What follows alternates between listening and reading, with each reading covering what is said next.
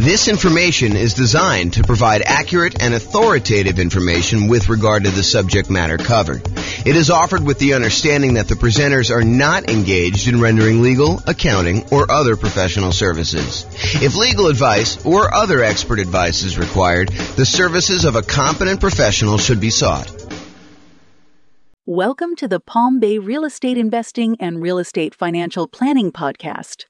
Learn all about investing in real estate in Palm Bay, Florida, with a combination of real estate financial planning and modeling with numbers specific to Palm Bay. Plus, syndicated, more generalized recordings of live and pre-recorded real estate investing classes, not all of them specific to Palm Bay. Be sure to stay tuned after the podcast for a message from our sponsors. The following is part 5 of 6 parts of the class Overcoming Obstacles for Real Estate Investors. Be sure to check out other parts published as separate episodes. Now we're going to do finding what you're missing. So what's missing? So we already covered down payments, which sort of included reserves and closing costs as well. Now we're going to talk about finding deals, finding a dream team, finding partners, and finding tenants. All right, so finding deals. I mean, there's not a lot of stuff I can add to this, right? It's going to be a lot of master the obvious stuff. So finding deals inside the MLS, you could brute force all properties. So if you're really struggling to find a deal, look at every deal. Run the numbers on every deal. See if you can, make something work. Brute force analysis, do it. Take the time, go through all the stuff. Or if you're unwilling to do brute force, do better searches. Search for a wider range of fixer-upper terms. Look at things that might get you a lot of false positives, but might actually attract something for you. Like if you're looking for properties that could be good house hacking properties, so things with like walkout basements or second kitchens or things. We did a whole class on this and how to find those deals on the MLS. But if you go watch that, we go into a lot more detail. But basically the idea is be more broad in your search so that you can then narrow it down if you're willing to do that. That's all the stuff inside the MLS. Market to find motivated sellers. So if you can't find what you need inside the MLS, be willing to spend money in order to find deals outside the MLS. Put out marketing, and we did a whole separate class on marketing to find motivated sellers, like 2 hours on that. So go watch that to find sellers instead of just deals in the MLS. Because MLS is going to give you, in a lot of markets, it's going to cover about 90% or more of the properties that go up for sale in a year. But that still leaves 10% of properties that are being sold for sale by owner. And it might change a little bit from market to market, but that's about what the numbers are, about 90-10. And some markets, it's more than that. Some markets, a little bit less. So marketing to find motivated sellers. And in my mind, that would also include networking. So we include networking in that class when we talk about it. So going to different real estate investor meetings, meeting as many wholesalers as you can, trying to go find deals by, talking to people, telling them that you're in the business, letting everyone that you're looking to buy properties, because you'll find kind of these off-market deals that way too. If you can't find deals in the market where you're currently looking, consider expanding geographically. If you know, look, I went and I did a research and I found out all the properties that were bought and resold within a single year time. So that's the possible universe of all the fix and flip deals that happened in my particular marketplace. And there's not enough for me to do as many deals as I want if I had a pretty significant share of that market.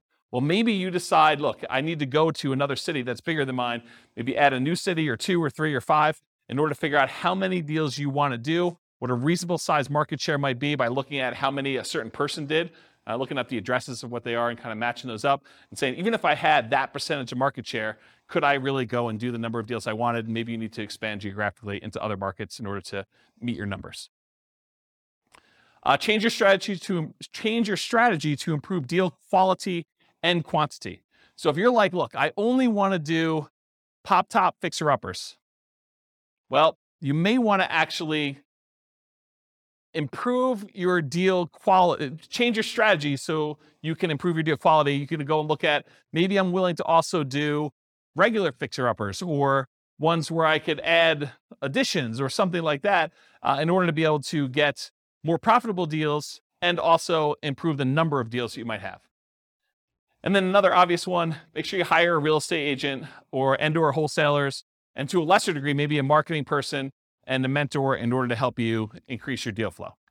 So those are strategies. Any that I missed? Does that help, Bill? Cool.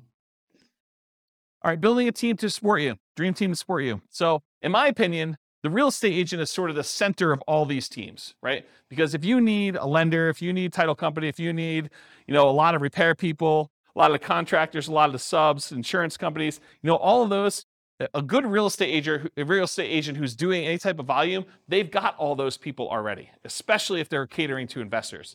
So in my opinion, you focus first on finding a good real estate agent, and then a lot of those other pieces will fall into place. You can decide whether or not you want to use the person that they've been using, or if you want to continue looking for someone to replace a weak team member that the real estate agent doesn't have a person for. And then you can go and do networking with other real estate investors. You can go talk to other people and try to find people that way.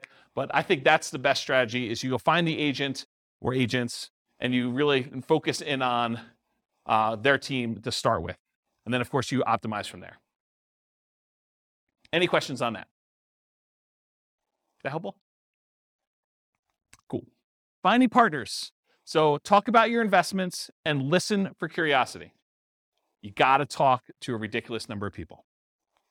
Got to talk to a lot of people in order to find these. And then you can network with others, virtually and in person. And there's two schools of thought on this. I'm going to ask you guys a question. We're going to poll you. Do you think it's better to go to real estate investor club type meetings to look for real estate partners? Or do you think it's better to go to non-real estate investor club meetings in order to look for possible real estate investor partners?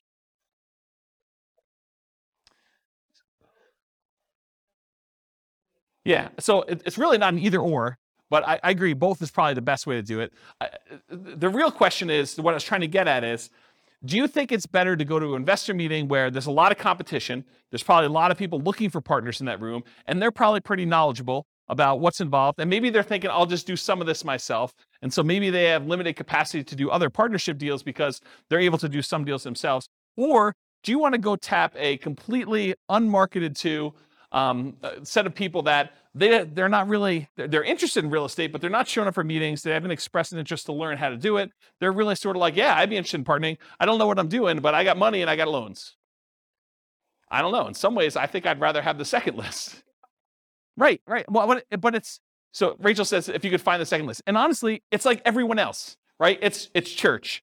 It's, business. It's like your work. It's like all the people you do. And you just tell them about, my husband and I just went and we flipped this property. We did really great on it. And they're like, that sounds awesome. I wish I could do that. Well, you can, right? I mean, that's how you do it. You say, well, you can, come on over for dinner. We'll talk to you about doing this and maybe you can get involved in our next deal. Okay. But that's the idea. It reminds me, it's probably not exactly the same, but this reminds me of the story of the two shoe salesmen that go to the jungle, right? And they go to the jungle and one of them phones back to the shoe company, yo, send me home, no one has shoes, there's no opportunity here. And then the other guy calls back and says, this is amazing, no one has shoes yet, right? So, I don't know, it's sort of like, which way do you want to do it?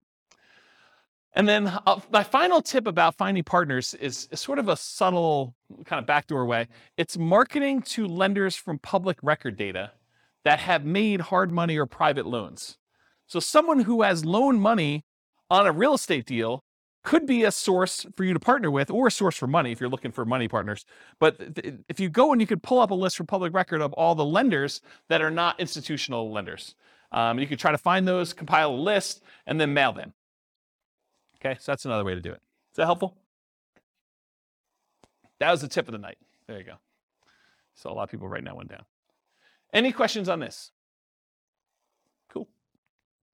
Finding tenants. All right, here's the easy button. Hire a professional property manager. That way you don't have to do it at all. If you're not going to do that, make sure you start 60 to 90 days in advance of the vacancy. That means that your lease must tell the tenant that's living there, you need to tell us 90 days in advance whether you're planning on renewing your lease, and then we're going to renew it at that point, or you're not going to renew your lease and you plan on moving out so that we can start marketing the property.